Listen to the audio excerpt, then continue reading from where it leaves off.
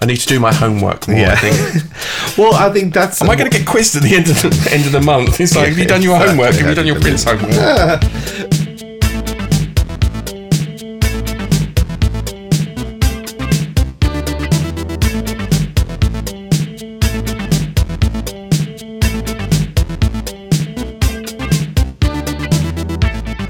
Hi, my name's Lee.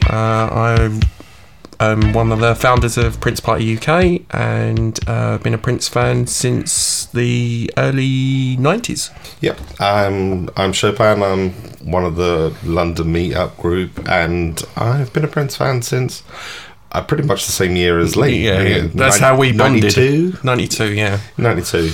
Dipped my toe in with the Batman album, and then it was Diamonds and Pearls. So I dipped my toe in about 91, but it wasn't until 92 where I realised, I'm a Prince fan. I love all this stuff. Yeah. Hi, my name's Lee, and I'm a Prince fan. It's been 25 minutes since I listened to my last Prince song. It's been about no seconds since my last conversation about Prince.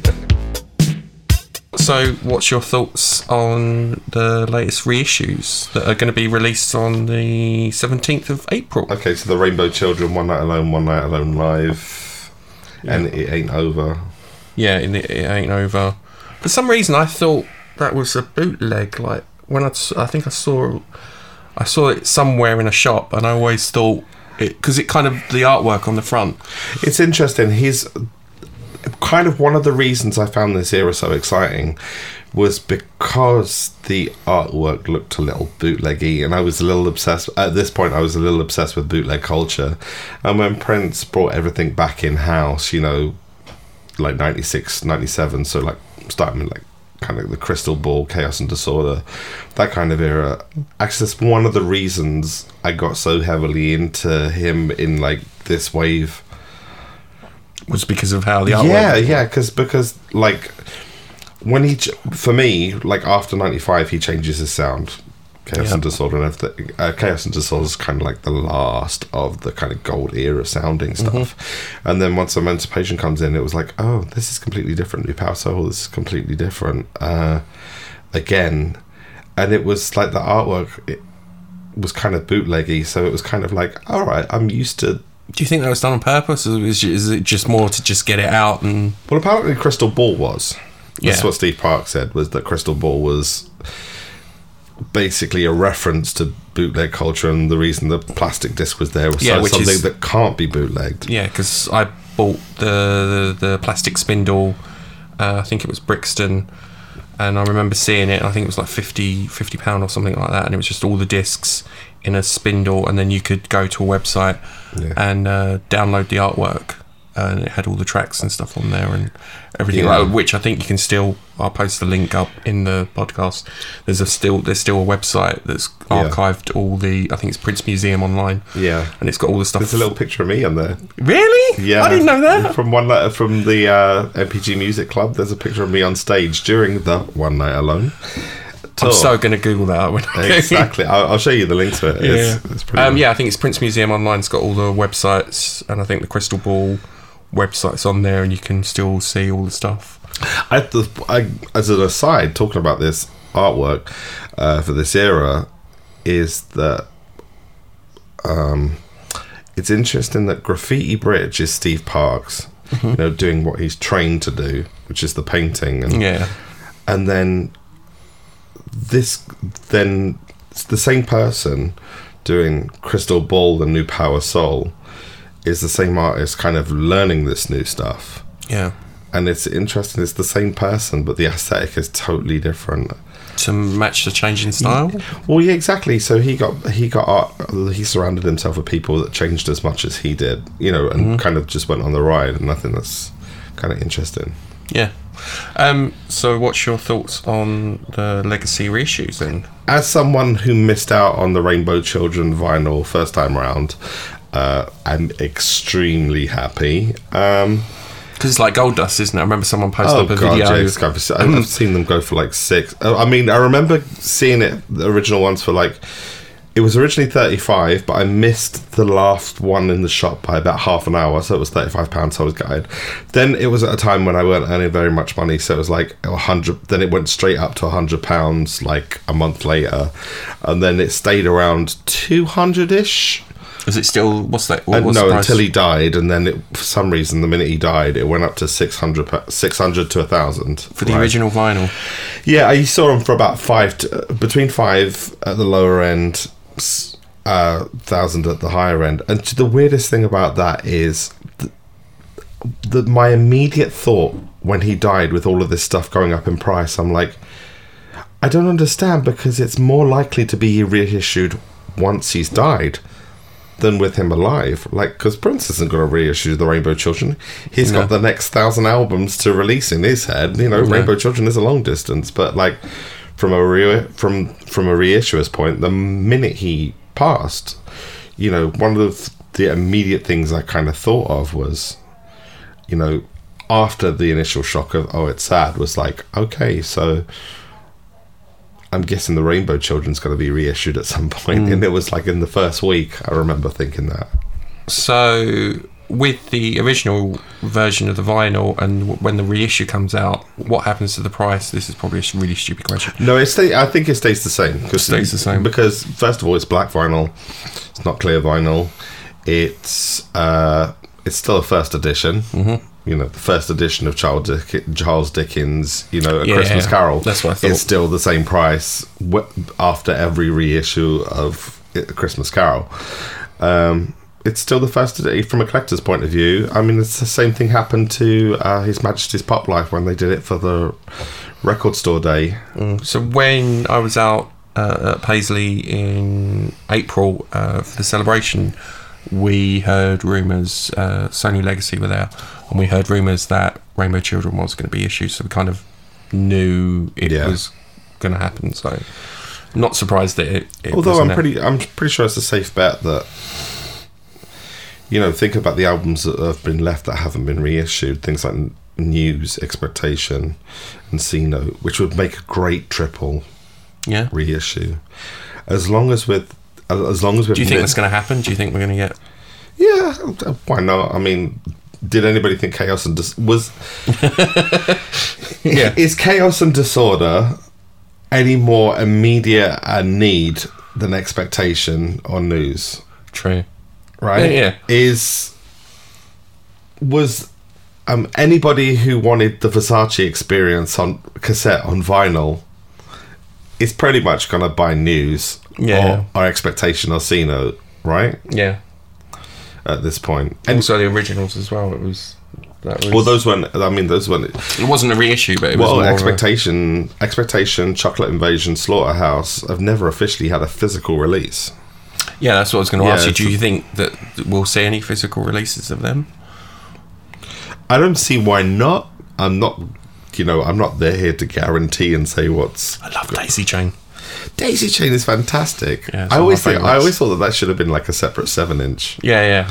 But you know, like, that's another thing. The MPG Music Club singles that they did, the CDs with like Peace and Super Cute and Gamilla and stuff. That would be a great series of 7 inches to come out. Yes. Right?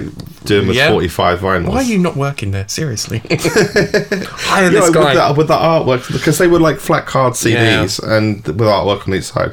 Like, can you imagine Daisy Chain Gamilla 7-inch with the artwork on both sides? I would be into that. That's a really good...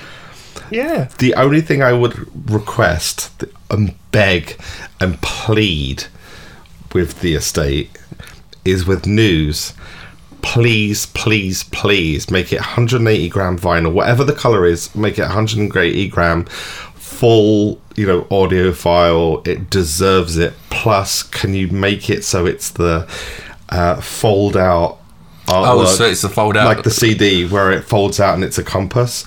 Yeah, I was going to say it should be like a compass. And also make it, rather than try and compress it onto 2 songs on each side, which I don't think you can because they're 14 discs, that's going to have to be a double album with 1 song on each side. North, East, West and South.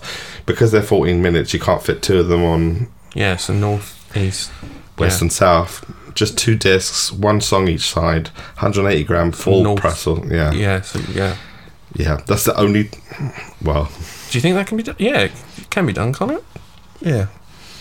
Yeah, that would be the best way to do it. Yeah, I'm just trying to work that out in my head. Yeah. Rather than See, try why and are you cram. not working there? Seriously. Hire this guy. If they do it now, then they know. This is my audition tape. I'm currently looking at a job at Paisley Park. I was a trained archivist. No. You can download his CV via this link. I'm available to relocate to Minneapolis or Los Angeles. Yeah, exactly. So that's Rainbow Children. Are you happy? Because obviously we talked about this before we started recording. Was about the artwork and the mat.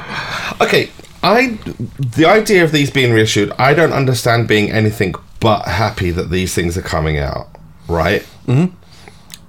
My mindset is that as a fan, whatever comes out, you should support it because it helps the estate, and it costs money to run Paisley Park.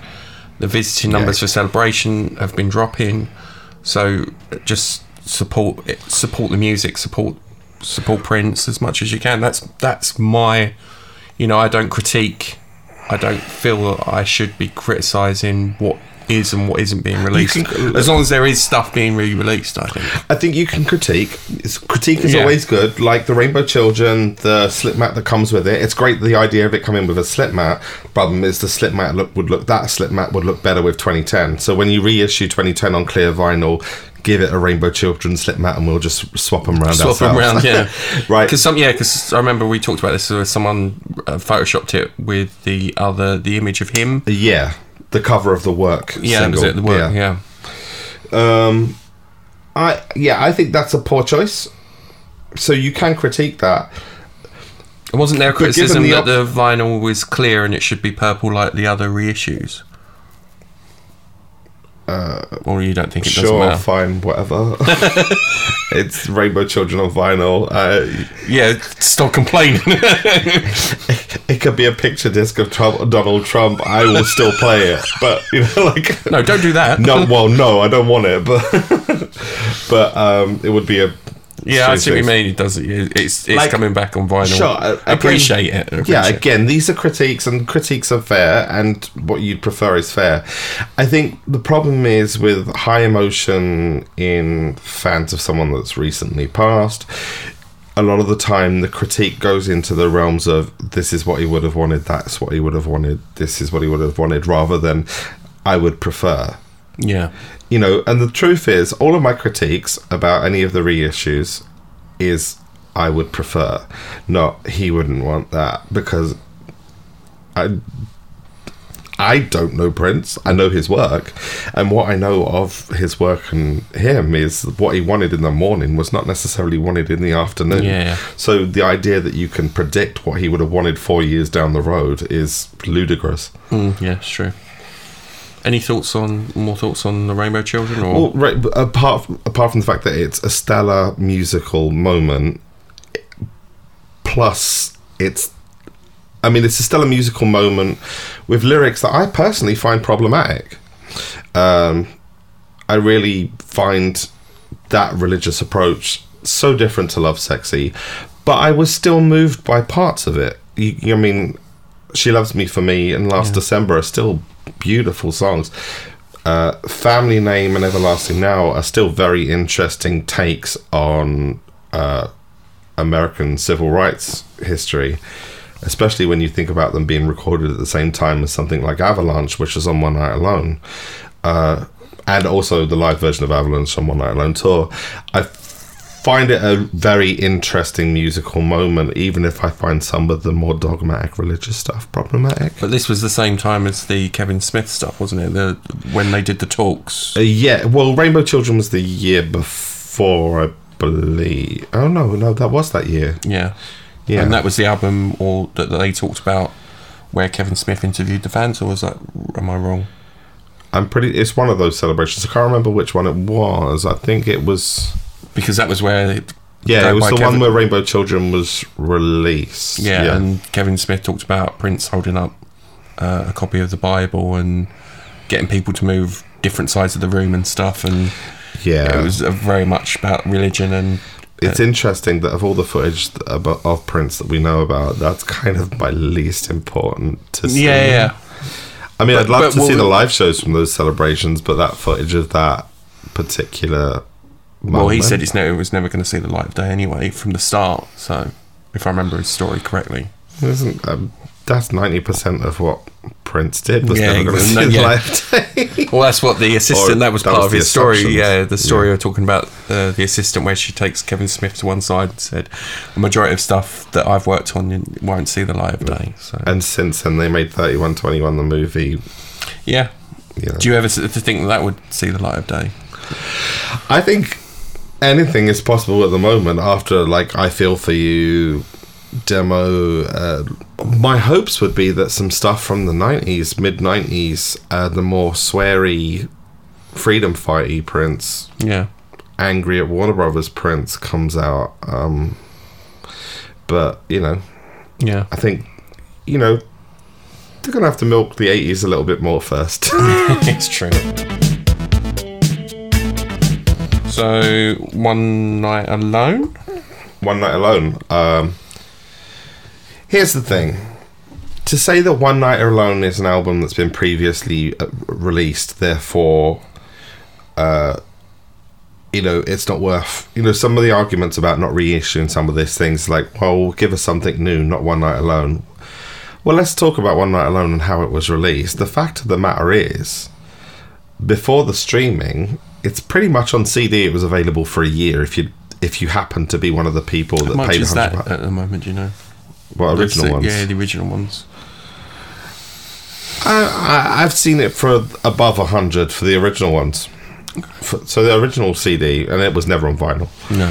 It was, you know, it was originally a CD that came as part of the music club. So if you'd paid $100, you got One Night Alone CD. That's the only physical release. It was available for 1 year if you paid $100 to be part of a club.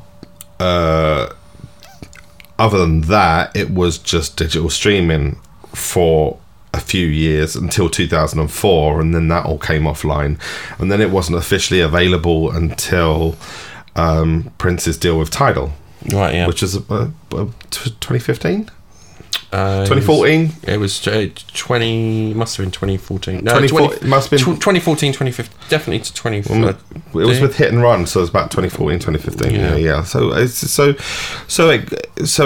it's languishing in the wilderness for 10 years with no official release. So the idea that this is something like Purple Rain or Sign of the Times, where it's just always been readily available to everyone, is kind of, you know, unless you were a kind of a fan at the time, it's pretty much stuff that's unknown to you until, you know. But this is the first time it's on vinyl, isn't it? The first time on vinyl, which is always good. The vinyl collectors. I'm kind of gonna flip this at you because, well, this era. I mean, I'm a Prince fan that was constant throughout, and I know that you dipped out some of it. So for you, what's this? So this, a lot of it is new because I dipped out around just after Raven Till. Obviously, a lot of stuff going on in my life. I'd just become a dad and I just started my first job, so I had a lot of stuff going on, and then I think I came back 2007, and then saw him 21 Nights, then got into like musicology, loved the musicology track, 3121, musicology, Planet Earth, so I came back, and then Planet Lotus Flower, and Lotus Flower, I became a member and was on the website, and I always loved his, and this is one of my, you know, things, is his creativeness with the websites and the online stuff. I was a member of MPG Music Club, and then obviously when Lotus Flower came out and you signed up and you got the t-shirt, I remember the t-shirt coming, it was like I remember joining, and then I think the T-shirt came like 5 or 6 weeks later, and I was like, oh yeah, I completely forgot I was getting a free T-shirt. You actually got your T-shirt, because a lot of people didn't. Oh, didn't they? Because I remember I was at our first the party that I met you at, and I remember Neil had the Lotus Flower T-shirt, and I think I was wearing the Lotus Flower T-shirt. It was like, oh, you had a T-shirt too. Yeah, I know. It was like, oh, right. I thought I was the only one. It was like one of them things. It was like, I thought I only had the Lotus Flower T-shirt. Yeah, and I loved the website on that, and you could navigate all the albums and all the interaction, all the hidden stuff as well. But I remember it was just incredibly slow and laggy and stuff like that. I think that's available on the Prince Online Museum, which was created by, I think, Sam Jennings is the guy. Sam Jennings. Sam Jennings, I think, was Lotus Flower on.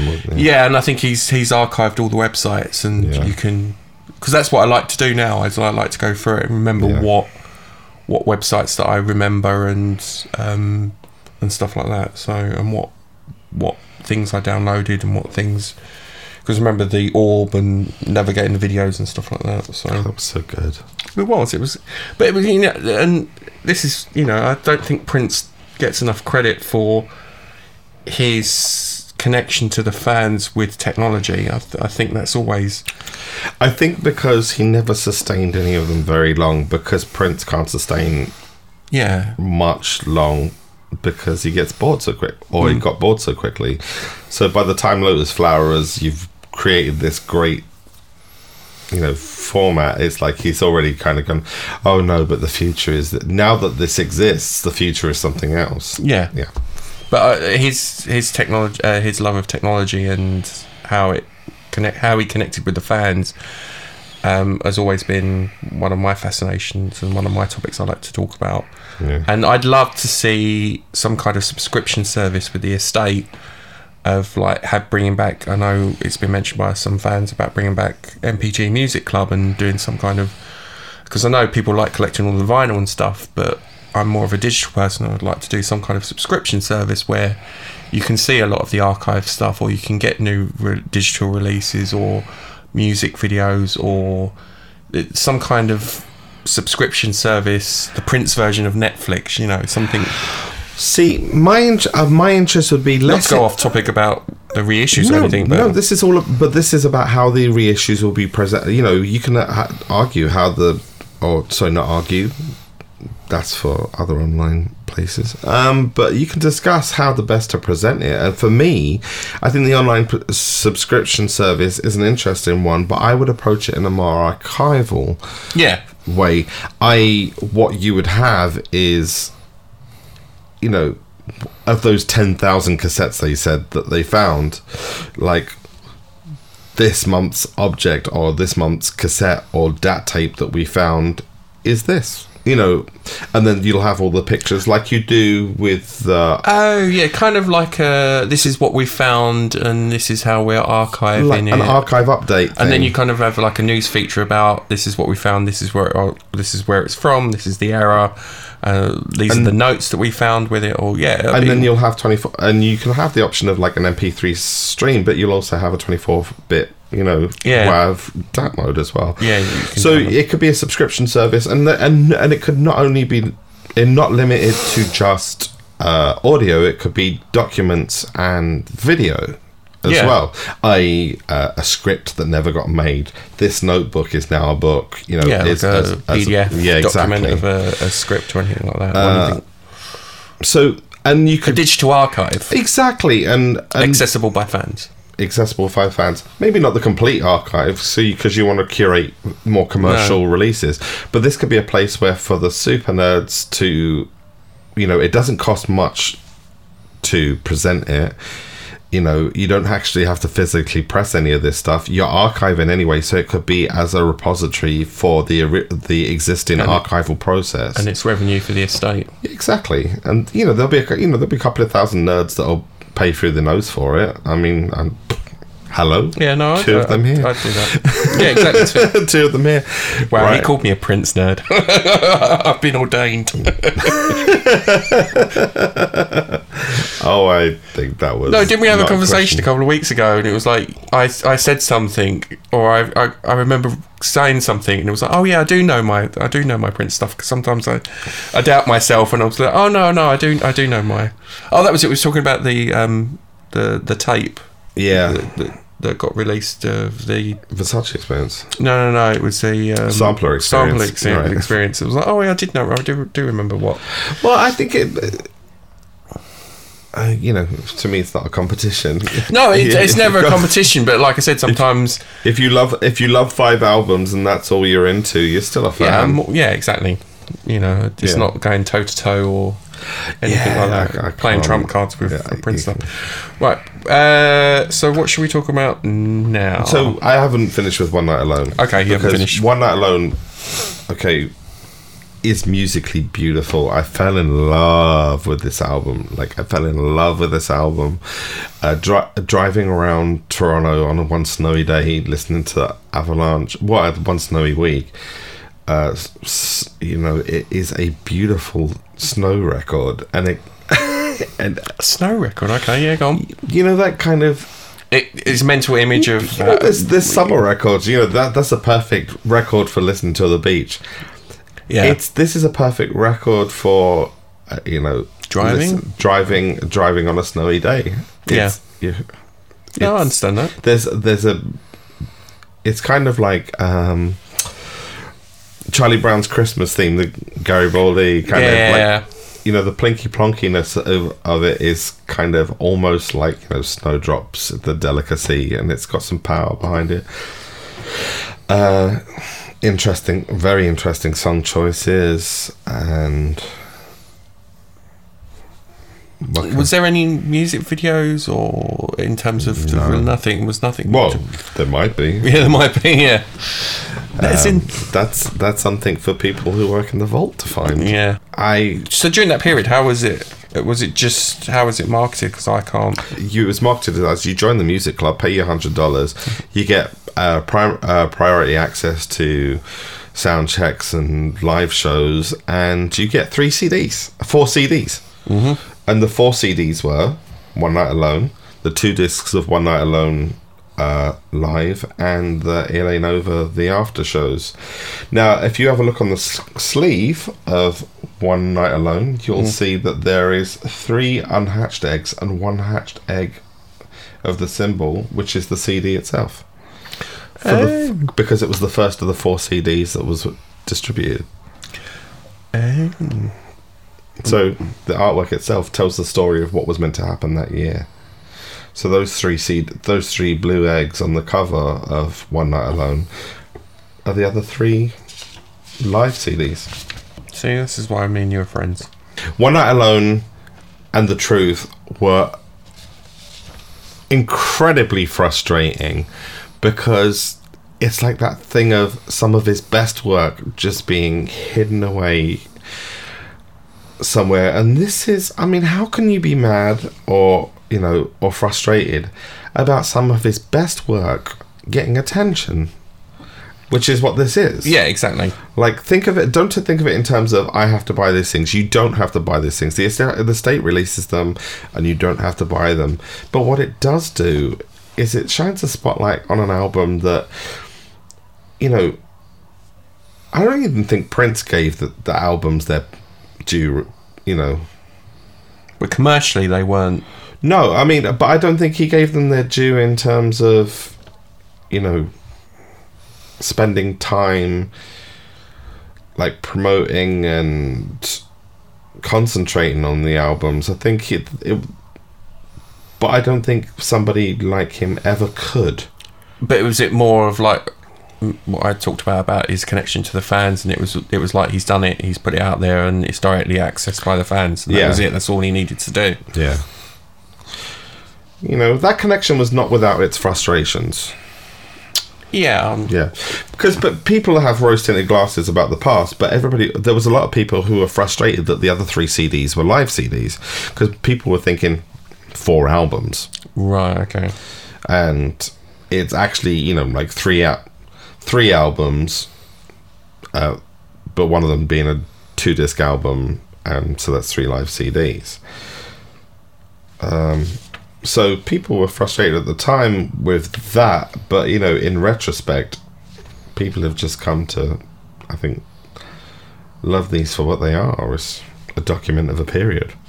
It's a great collective document of basically a year. Yeah. 2 at a stretch. A year and a half.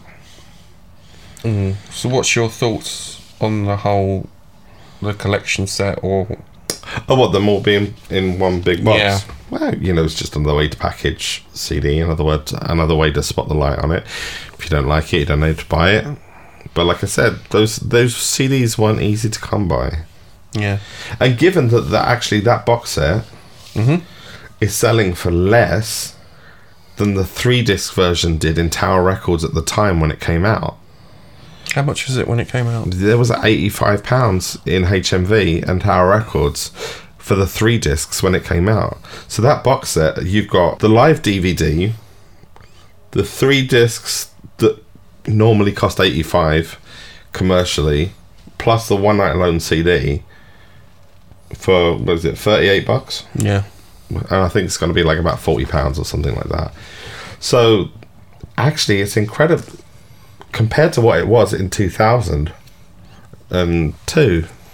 But the Aladdin thing was sold separately, wasn't it? And so was One Night Alone. So you could only get all of those if you'd spent the $100. Right. So I think I had the Aladdin on VHS. So those 4 CDs were $100 plus more for the Aladdin DVD, but now they're $40. So how can you be mad about that? Yeah, so 4 CDs, 1 DVD. Yeah. How can I think I got it. Was it on DVD or was it on VHS? Aladdin. I've definitely got Aladdin was DVD. I don't think there was a VHS. I think the last VHS was Rave. Rave. Up to the year 2000 was the last VHS. Yeah, I got that. I remember. I got that on DVD. I love that. Yeah. And One Night Alone, the after show, It Ain't Over. Yeah, this is the one that I said the artwork always looked bootleggy. Like it though. Yeah. But then, you know, I think that is Afshin's first project, isn't it? With him. It's the One Night Alone tour. Because his first night...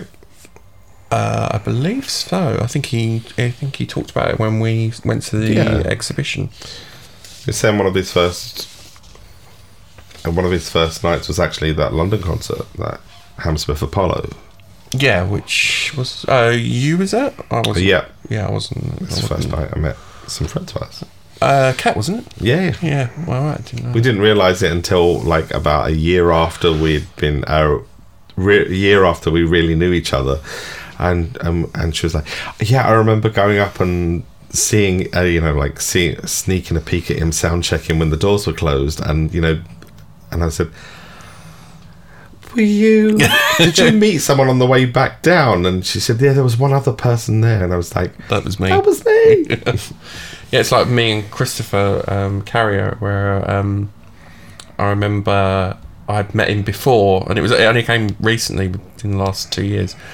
I remember meeting him before because I had one of the original T-shirts that you could only get the first night of 21 Nights. And I'd gone, so I think I went 3 times, and one of the times Christopher come up to me and he's like, I want your T-shirt. I was like, I bought it. He goes, it was only available the first night, or it sold out or something. And it was like that, and then I recently remembered, it was like, it was Christopher that I met that came up and talked to me about my T-shirt. I was like, oh, right, yeah, completely forgot. So is there anything more you want to talk about these reissues, or is it more of, I think my question to you is, have you been happy with what's been reissued or been released? Before I say give an overall blanket thing, I kind of want to say something that's kind of illustrative of why I'm happy of this particular group of reissues. Is how well do you know this material? You, as quite a big fan, as a really big fan of Prince, how well do you know these? What Rainbow Children, One Night Alone, but not well enough. Not and like with this reissues of what I'm going to buy, you know, it's probably going to reintroduce me to this era, and I'm probably going to spend more time with this stuff. I'm probably going to buy the CD set because I'm not much of a vinyl collector. Yeah. I'm more digital and CD and stuff, but it's gonna. I think it's just gonna. I'm gonna reinvest in that era, if that makes sense. Yeah, which is especially because someone like you, when you talk about it and how we're talking now, it's more of like, oh right, I need to go back. So I think as a Prince fan, as a Prince fan, you always have your favourite eras, and you kind of get stuck in it. Does that make sense? Yeah. And you don't venture out. And then, but sometimes when you venture out, you do find tracks. You're like, oh yeah, wow, I love that track. Because there's always, every time, there's always like, oh, I didn't know that track. I didn't know that track. Or someone says, oh, you need to listen to that. And I'm like, have I listened to that? And I always, I think I trust, and this is the benefit of having Prince fans as friends now. It's like you trust their opinion, and you go back or you go forward. And you kind of move out of your comfort zone. Prince comfort zone, I think. Is that a thing? I'm going to make it a thing. Well, I've had so many conversations where it's like, because the eras I like are on the not unpopular, but they're not the favourites. There's just some people, you have your Purple Rain people, you have your always Sign of the Time Love Sexy people. Always split it between 80s fans and 90s fans, and then after 90s. I think even 80s fans, there's a kind of like three waves of 80s fans. You have pre-Purple Rain, and like Sign of the Times, Love Sexy, like people who that's their favourite era. So, yeah. And whereas I'm kind of, and then even with 90s, you have like 91 to 96. Yeah. The Diamonds and Pearls to Gold. Yeah. That's my strongest. 91 to 96. 97 is my strongest, and then from 97 to 2000 and I'm okay, and then anything after that, and then up to 2007, and then from that. But then I'm kind of stronger in the last years because of my involvement, my massive involvement in the community after that, and kind of on the pulse and the hit and run tours and everything going on with social media blowing up and everything after that. So I've kind of got my strong periods and then my blank periods, and I think this era stuff that we're talking about now is kind of like my blank period of something I need to do my homework more. Yeah. I think. Well, I think that's. Am I going to get quizzed at the end of the month? It's like, have you done your homework? Have you done your Prince homework? One of the things I think is one of the few things apart from each other. Yeah. And I mean that in a kind of community sense, as in what we found with other Prince fans. One of the only good things that has happened since he's passed is the ability to take time to digest periods that were like kind of rushed through because there was just another album coming. And I think there's been a time for myself, I've actually played my favourite era the least since he passed. I think I realised that today. Weirdly enough, I realised that this morning when I was at work and played Interactive and Cullen Square. And I was just like, yeah, this is, and, like I felt 18 for a second, and I was like, I really haven't listened to this stuff in a while. Yeah, I'm the same. I've been listening to more of Artificial Age, I think more. I've been invested in that album a lot more recently. I think Clouds and stuff like that. And my whole theory about the album of, I think we've talked about it before about it being about him preserving himself digitally and kind of prophetic in a certain way, and even with the artwork about him looking into space and the galaxy, and I believe like the stuff that he was working on was the Galaxy. There was a name for it. It was on Black and the Blue Black on. No, the stuff that was found in the studio with Galaxy. Freedom Galaxy, yeah. That's a line from one of the songs on Black is the New Black, the Mono Neon one. Right, okay, yeah. And that whole. So I've been listening to a lot Rough of Enough, yeah. Artificial Age, because I love Clouds and and stuff like that. So, but yeah, a lot of my favourite era stuff I've not listened to for a while. I've been taking, actually, weirdly enough, I've been taking time to, because of the deluxe edition of 1999 and the deluxe edition of Purple Rain. I've been spending, and with the originals, I've been spending a lot of time absorbing those demos and outtakes a lot, and kind of going through those. And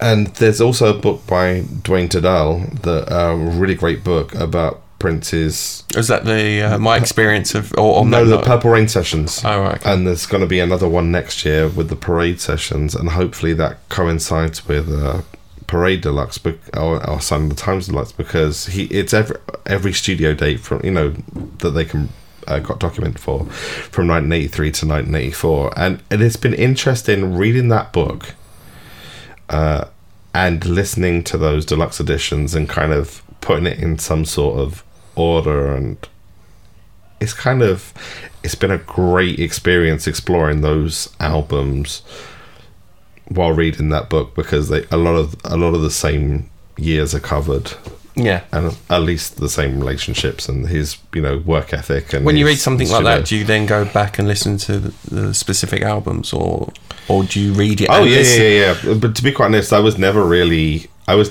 somebody who was like, I knew New Power Generation albums, I knew Maite's album, I knew 1-800 New Funk, I knew Mavis Staples' The Voice, I knew those albums, like those kind of protege albums from that era, Carmen Electra. I never really knew Time and Sheila E. albums that well. Okay. And reading that book, because I think that's another important thing. I don't think that book would have really. Do you have more appreciation? Had the same meaning. Do you have more appreciation for them albums once you read something like that? Yeah, I think I actually think it's an essential read for anybody, because there's so many books that deal with Prince's relationships with people, mostly girlfriends and stuff like that, and in a kind of salacious way. But this kind of just tells you how that affected the studio, and that's all I'm really interested in, is the artistic output at the end of the day. And so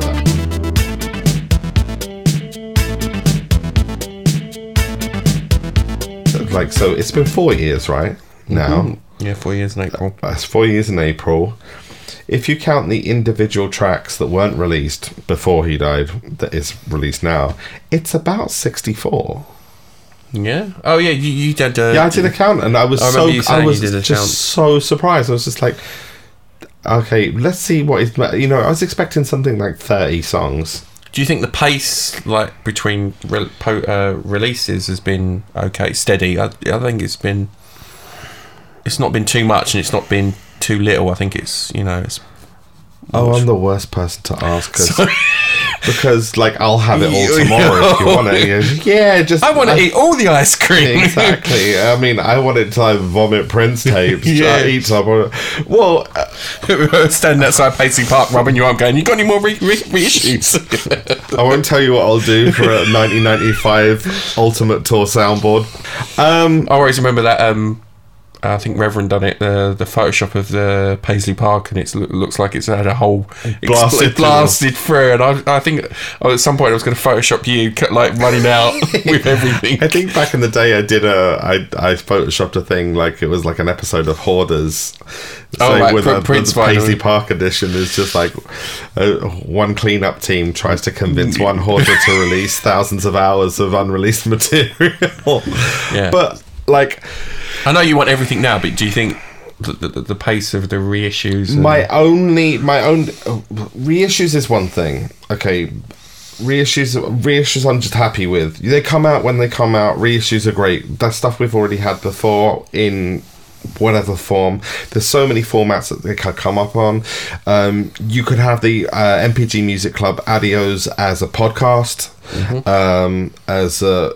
and you could charge for that or free for that, what have you. I mean, those could be a digital only. They probably don't lend themselves to any kind of physical release, but you could have them as an online podcast, just promoting the idea of Prince's prolificness. You can have all of those. You can have a compilation of songs that were never released physically.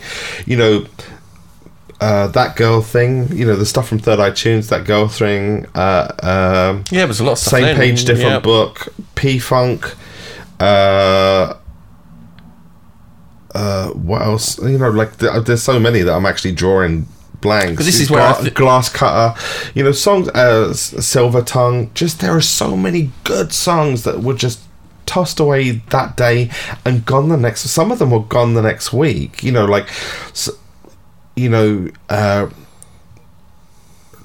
there was just some songs that were just like up for a couple of days and then gone.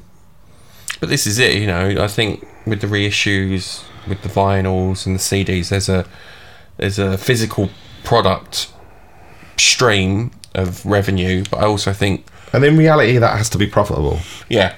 And part of the reason it needs to be profitable, because here's the thing: people talk about archiving like people do it for the love of it. Archives are expensive. Yeah. To keep your stuff in Iron Mountain is expensive. To keep your stuff in a fireproof, you know, like with a place with fire suppressors, a team of people making sure that those older tapes aren't degraded. I get why they're going through the 80s and, you know, like stuff, and that they're finding lots of tapes from like 1980s, 70s, because you go through that stuff first, because that's the stuff that's prone to degrading. However, I do actually worry about some of the CDRs from the late 90s, because those can fade just probably. Really? I didn't know. Well, those can fade. Those can fail a lot faster than some of the tapes. So I hope that the CDRs are not been left in the sunlight. Yeah, I think. And sometimes you look at some of those pictures of Paisley Park the day. Yeah. And there was like blank CDs that probably had test mixes and stuff like that were just kind of festooned across the floor. Yeah. So I hope that they're being restored. This stuff all has to be profitable in the real world, not in the fantasy world where we all get to open up, where they get to open this massive archive and just flood the thing in one day. In the real world, this stuff has to make money because it takes money to store. It has to make money. You know, Paisley Park has to make money because they have to pay land tax. Do you know what I mean? Yeah, the realities are just you know, what they are. That's how I think about it as a Prince fan. Of everything costs money to preserve. Running Paisley Park costs money. So whatever colour vinyl they want to reissue, the new reissue in, fine. Embrace it. Yeah, Don't criticise. Yeah, you can criticise, but just make sure it's a productive one rather than just kind of saying, you know, this is so and so is, you know, so and so. You know, I'm guessing I'm reflecting internet speak of so and so is the devil. They're just trying to, you know, do this to his legacy, or they're trying to disrespect him personally. If they don't choose the colour of vinyl that I wanted, that they're disrespecting his legacy. In terms of new stuff, I get why they're focusing on the 80s commercially. I get why they're working on the 80s actually logistically, in terms, because they're going through the old tapes, and the old tapes need to go through first, and they're the most prone to degrade. However, personally, I'm kind of ready for a little bit of a deeper exploration with the unreleased stuff. I mean, the originals. Do you think that's what fans really want? They want the unreleased stuff. Fans really want it all. Fans really want basically to walk into Iron Mountain and just have a copy of everything. Yeah, can you just stick this on a hard drive, please? You have to take what fans want with a pinch of salt, because, like, two random fans in love with the same era. What is it you want to see? What is the one thing that you want to see more than anything else in the world? I was going to ask you the same question because I'd be stuck for an answer. It would be anything. Like, I'd love to see a digital version of The Beautiful Experience as either a DVD or something that, or anything to do with gold or that period. Yeah. Like the tour stuff, tours. My first Prince concert I went to was the gold era. which was because they had the multi-screens, which was filmed multi-screen. There's a multi-screen soundboard, pro shot show of every night ready to go. Yeah, right. Okay. I'd love to see that, because my memory of the show, I remember Marte flying around and Maurice Hayes flying around. I remember the set and some of the songs, and I remember the video on the screen saying release date never. Yeah. So I'd it's just more for my own. I haven't got much, and obviously it wasn't in the day of mobile phones or taking pictures, and probably wouldn't have been able to do it then anyway. But I'd like to have things that I remember that I went to that I could have. Yeah. I think one of the reasons why that era is important to document, and because so far none of the celebrations have showed any footage from that era. I don't think. No, I don't. They've not showed any footage from that era, possibly because there's so much swearing that it's you know. The other thing is as well, it's one of the more important eras. Okay, so 2000s is important because of his his outreach into the online and being futurist late 90s, but the mid 90s is where he talks about record contracts and stuff, and that's another part of his legacy that's kind of come around again recently with Stallion and her issues with her contract. Well, look, he was ridiculed, absolutely ridiculed at the time because of the way he went about it, because cryptic speeching and stuff like that. But what he was saying, turns out everybody's on his page now, pretty much. Yeah, and it's all about streaming music and the revenue that they make with the streaming. I think that's recently come up with Lizzo, that she's talked about how much she earns or something about with streaming and stuff like that. And look at the beautiful experience.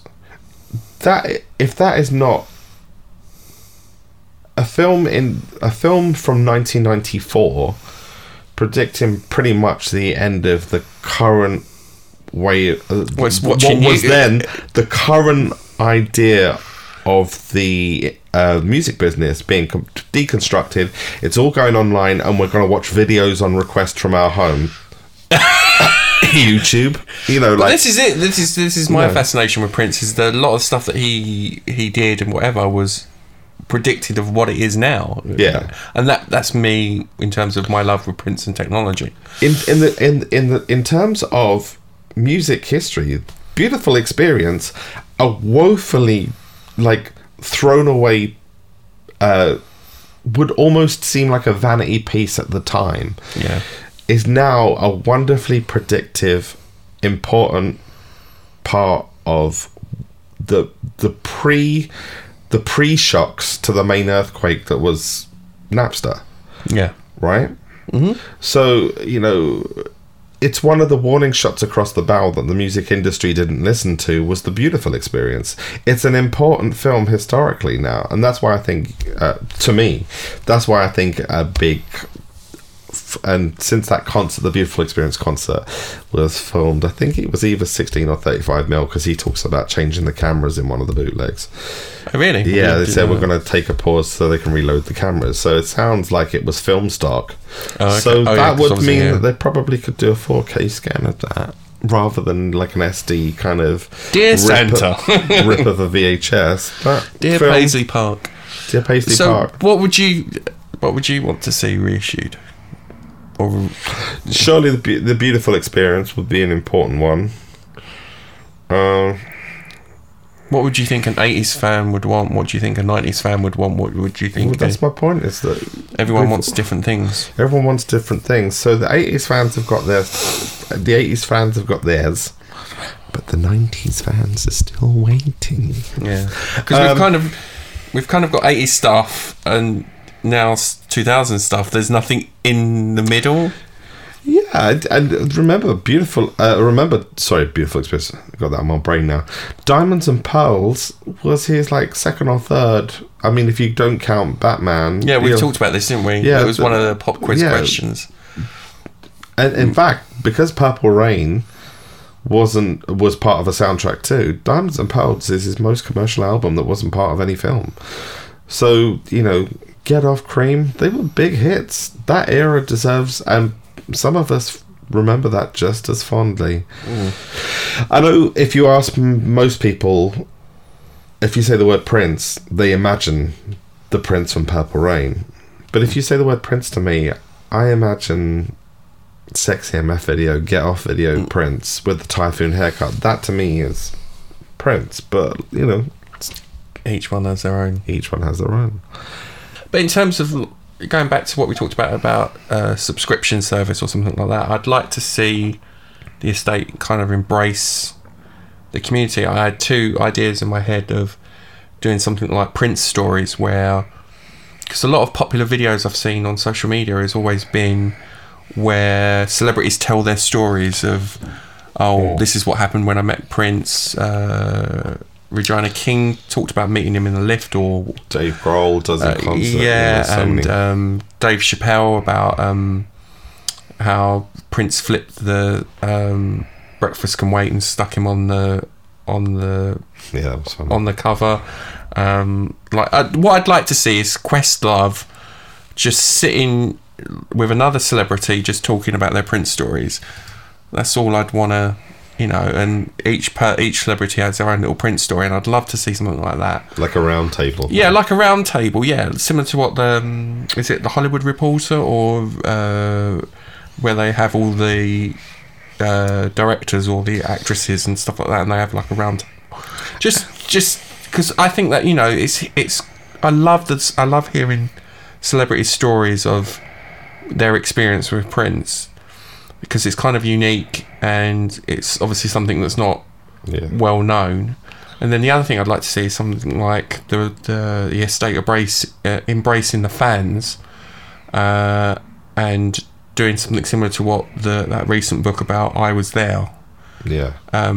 Where either fans get interviewed or perhaps embracing the other Prince podcasts. You kind of got that section on the Prince website, like what Prince means to me. Yeah. You know, something like that. That's a good direction. Yeah. I don't know what kind of, where fans could even submit their stories and share it with other fans, or they embrace the other podcasts like Peach and Black,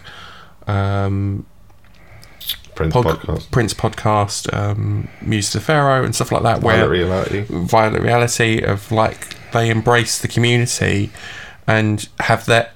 So basically a place where you can get content and share content. I think, you know, and fans. That'd be great. I think that'd be an enjoyable thing.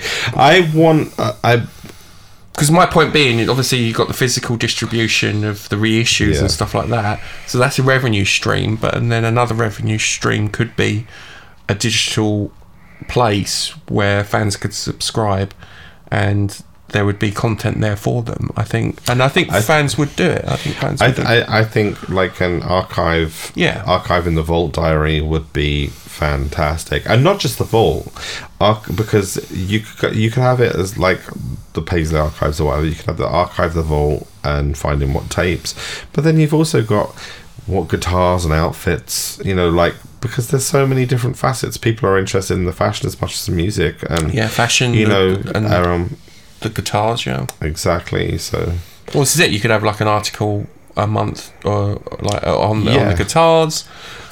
They're doing really well with like the Facebooks and the Instagrams of just saying this, this object, like this object and stuff like that. They do that quite a bit, but for me, I kind of want like a bit more involved one, like a tape. This was made on this day. Also, the other thing I'd like to, from a documentary kind of point, if we're talking about like things that are being made, not as opposed to just things that are being released. Put the question out, because I know we talked about this as well. The question of like, what would you like to see? Was it reissued or on sale? I immediately put Mike Gun in big capital. Did you? That's exactly what I said. The gun Mike. It was like, what would you? Because obviously we've got the 3 chains of gold that I bought when I was out there. I've got the gold chain hat. Yeah, and the 3 chains of gold. 3 chains of gold, and it was like, you need the Mike Gun to complete the set. I'm pretty much gunning for the entire My Name Is Prince outfit, but because it's just like, this is the one thing I know I've said this a million times. It's the one thing I've always wanted when it was like the mic gun. I want the mic gun because it was just so cool. But you want it as a working microphone? No, I wouldn't want it as a working mic. I just want to walk around and just probably reenact Sexy MF in my head. Yeah, so you could do like an ornamental one. I think I told you this story. It was probably on the other podcast. It was like I got in trouble. I was working in cinema, and I kept on swinging my torch, pretending it was the mic gun, and I got into trouble. Of course, they didn't realise that. They just thought you was like pointing this torch at people like it was a gun. Yeah, I kept on spinning it on my finger, and it was like, oh yeah, it's like this. So ever since then, I've always wanted the mic gun. But yeah, so that's I think this is it. I wouldn't mind a documentary or something where they, or like kind of like, say, content clips for the Prince YouTube or something, where they take a tape out of the vault and have the engineer come in and listen to the tape of an unreleased song or something, and the engineer that recorded it was in the studio with him, talk through it. Say something from 1983, and you'd call in like Peggy McCreary, or you'd talking about, and you'd invite in Susan Rogers, Kyle Best from the 90s, Sylvia Massey, and that Michael Koperman. You bring them in with a tape that they engineered, and they talk you through They talk you through that session with the tape there. Yeah, and that would be interesting. And the geeky part of my head is like, oh yeah, you could live stream that, and then that gets archived, and then people can watch it. It's like I said, it's the Netflix for Prince fans. It's MPG Music Club Plus, I suppose. Yeah. And especially in this day and age of subscription services, I think the content is there, and you can create. There's the archive content there, but there's also content that you can then create and monetize that. But there's also. You got the thing that there's more content than you can actually release in one lifetime. So, and obviously with that content you wouldn't release it all, you would do it monthly, because once you would want people, if they were subscribing, you want the content, you want people to not just subscribe for 1 month and then quit, like go through the whole lot, and I don't think anyone could anyway. No, you can have things like there's internet TV companies or production companies where they have several different shows. So you could have it like that. You can have one show, Prince Plus. Yeah, you can have like rehearsal or live thing gets a rehearsal. Isn't that what he did with the original MPG Music Club? He did like releases monthly, yeah. But what you could do is, of each month, you could break it down into 4 different programs. So a new live or sound check or something on the first week, a new video clip on the second week, a studio take or demo on the third week, and a content like engineer going through the tapes or something like that, or a kind of tour around Paisley Park, camera tour around Paisley Park, or focus on a room in Paisley Park on the 4th week. So, and that repeats itself, well, that's the other thing. If you for people that can't afford to go to Celebration, or stream that online.